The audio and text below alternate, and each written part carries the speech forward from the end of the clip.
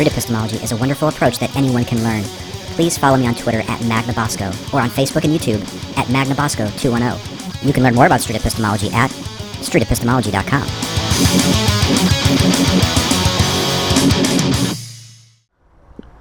Why, Gordon, do you believe that a God even exists? Because I was brought up a Christian. I brought up to believe that. I mean, How long have you had the belief? since I was able to think.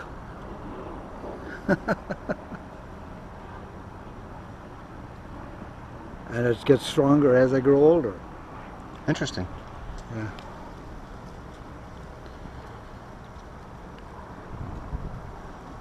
Yesterday, I ran into a family that had a little 4-month-old baby. Uh-huh. And they identified themselves as Christians.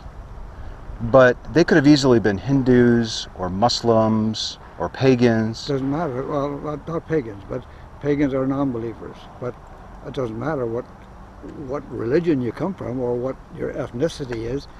As long as you believe in a supreme being, whether you call him Allah or God or Nehu or whatever, as long as you believe in the same being, it doesn't matter. Let's say that little girl is raised to believe that there's no God. Well, I feel sorry for her. Would she be just as correct in her belief as you being raised with your belief? Just as correct? No. I mean, Why not? because this was all created for us, by God, and we look for eternal life. And that comes through salvation. And if you don't believe in God, then you can't have salvation.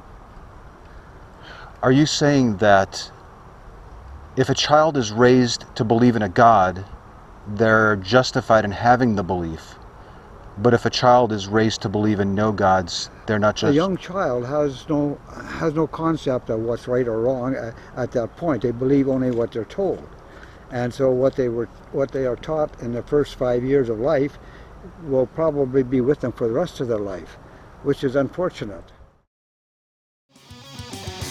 Street epistemology is a technique by Dr. Peter Boghossian in his book A Manual for Creating Atheists and his Android and iOS app, Atheos.